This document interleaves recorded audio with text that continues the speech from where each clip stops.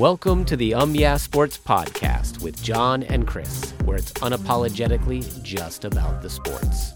We're glad you joined us. Let's jump right in. Hello and welcome to the Yeah Sports Podcast. It is the Friday episode, and I am your host, Reagan, joined by John. How's it going, John? I'm doing well. How are you? Doing good, and we've got a little bit of everything, MLB, NBA, and NFL news coming your way. Let's start with the MLB. The Mariners are doing great, and their star rookie, Julio Rodriguez, is about to sign something like maybe $450 million in his rookie year. What do you think about that? Do you think he deserves all that money? I do. I think when you look at the Mariners and the success that they've been having, and many people think this is their year to finally make it into the playoffs, like we mentioned, there's a long drought for the Mariners. But when you really think of the reason they're winning baseball games, there's a couple guys you could think of. You can think of Mitch Haniger. You can think of Winker. You could think of, I'm blanking on his name.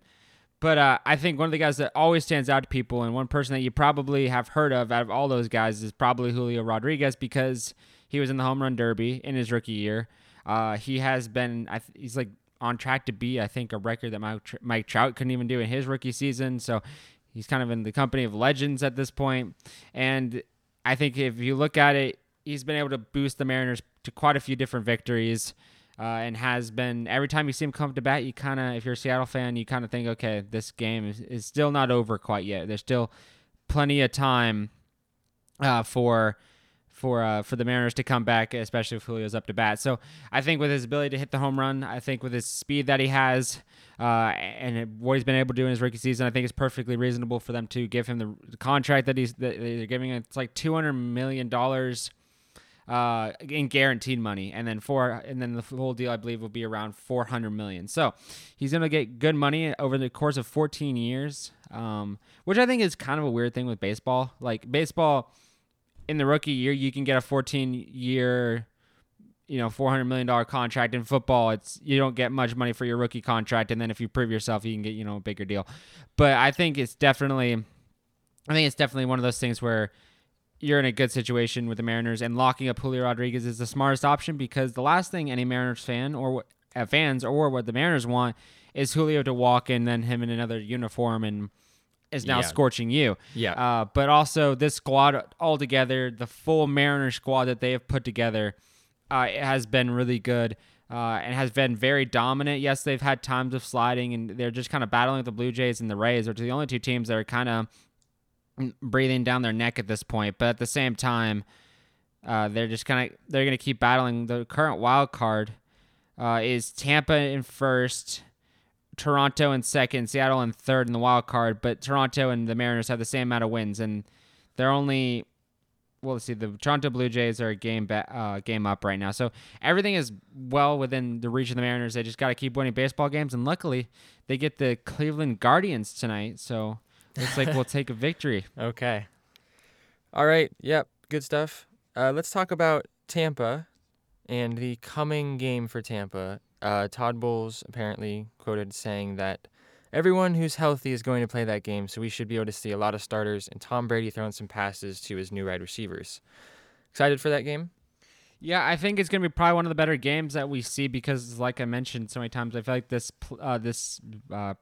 preseason has been kind of weird, where a lot of times the coaches are scared of using their players, their all-star players, due to fear of injuries, and and this is the last week of preseason football, so if there's a week to be scared of that, now is the week, because the last thing you want is them to have a 2-week injury, and regular season is literally 2 days away, or 2 weeks away at this point. So, or No, 13 days away, because it's next Thursday. So last thing you want is something like that to happen. But at the same time, I think they want to see Tom Brady come back after an extended absence, maybe being on The Masked Singer. We don't know.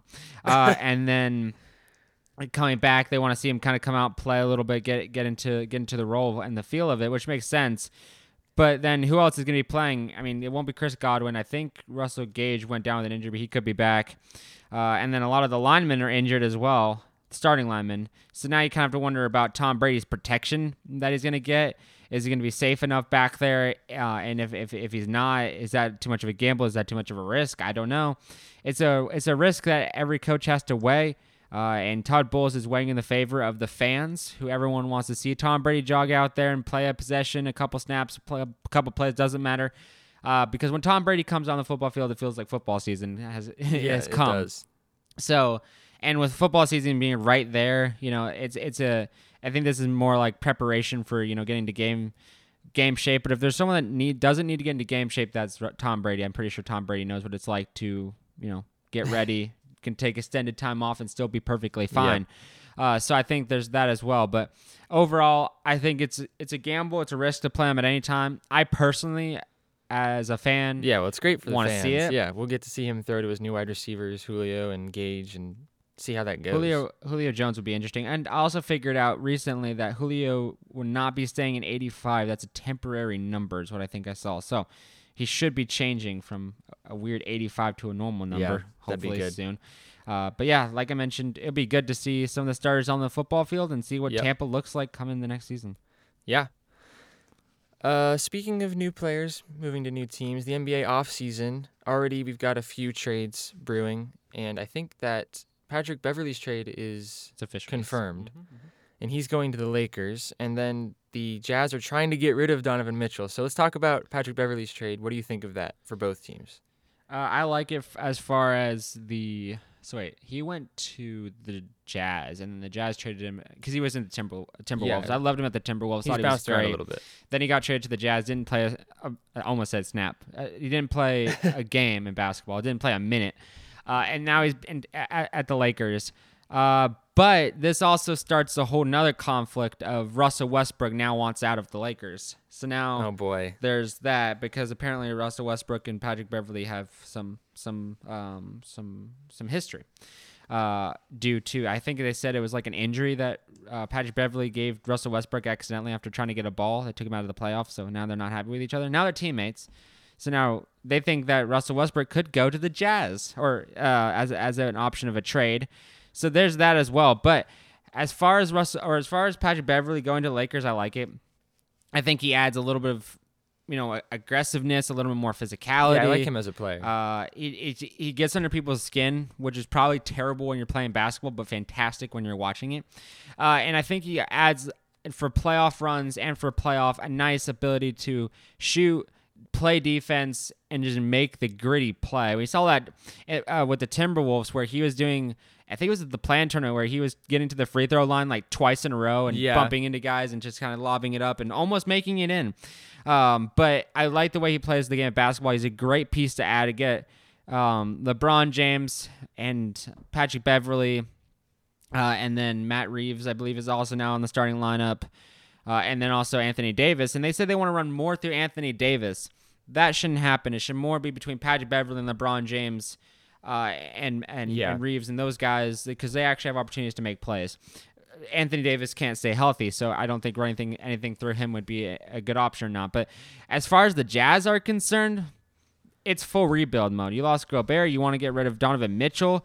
And they're saying, I can read it to you, but they're basically saying that they want, an insider was basically saying they want to get rid of him by the start of training camp. Yeah, before training camp starts. So where's that going to happen? I mean, they want like 7 first-round picks or something like that. Maybe they'll dial that back a little bit. What do you think they'd go for? You were just saying Russell Westbrook might want to get out. Well, I think if anything, this is probably going to end up being a 4-team trade or something like that. Okay. Because I don't think any team's going to be willing to give up enough to do that because the compensation wouldn't be enough. 7 first-round picks or 7 draft picks and multiple young stars for Donovan Mitchell, that's a big give-up you have to do. So you're going to have to be compensated some way.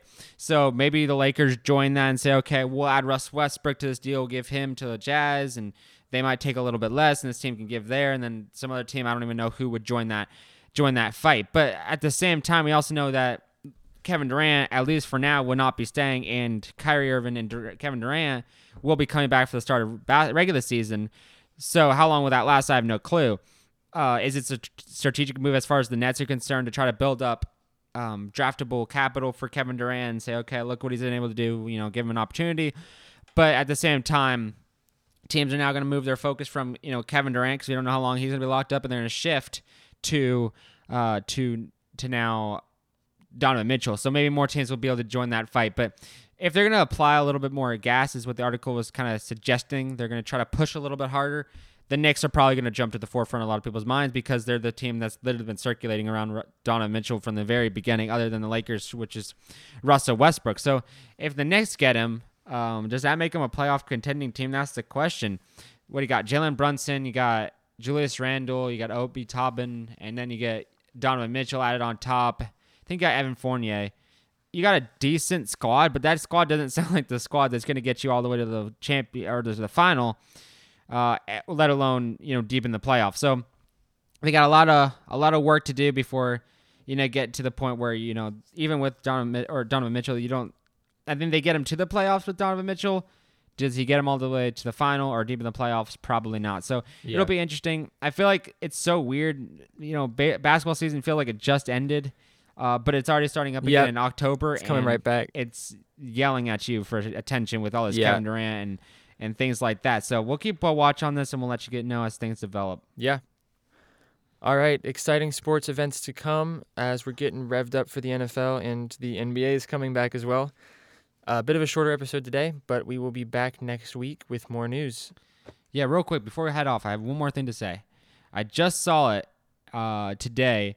The reason that Jimmy Garoppolo has not decided, or the 49ers have decided not to drop Jimmy Garoppolo is because they're trying to make sure that Seattle Seahawks do not pick up Jimmy Garoppolo and so they don't have to face Jimmy Garoppolo. And so the dropping of Jimmy Garoppolo will probably happen around week 1, so they don't have to pick up all the money. But that is the reason why they're dragging their feet on it, which actually kind of states that Seattle actually might be a bigger threat than previously thought of getting Jimmy Garoppolo. So that's another whole storyline to watch as far as pickups are concerned for the NFL. All right. Little bonus content that we'll have to pick up next week. Yeah. See ya. All right. Sweet. God bless.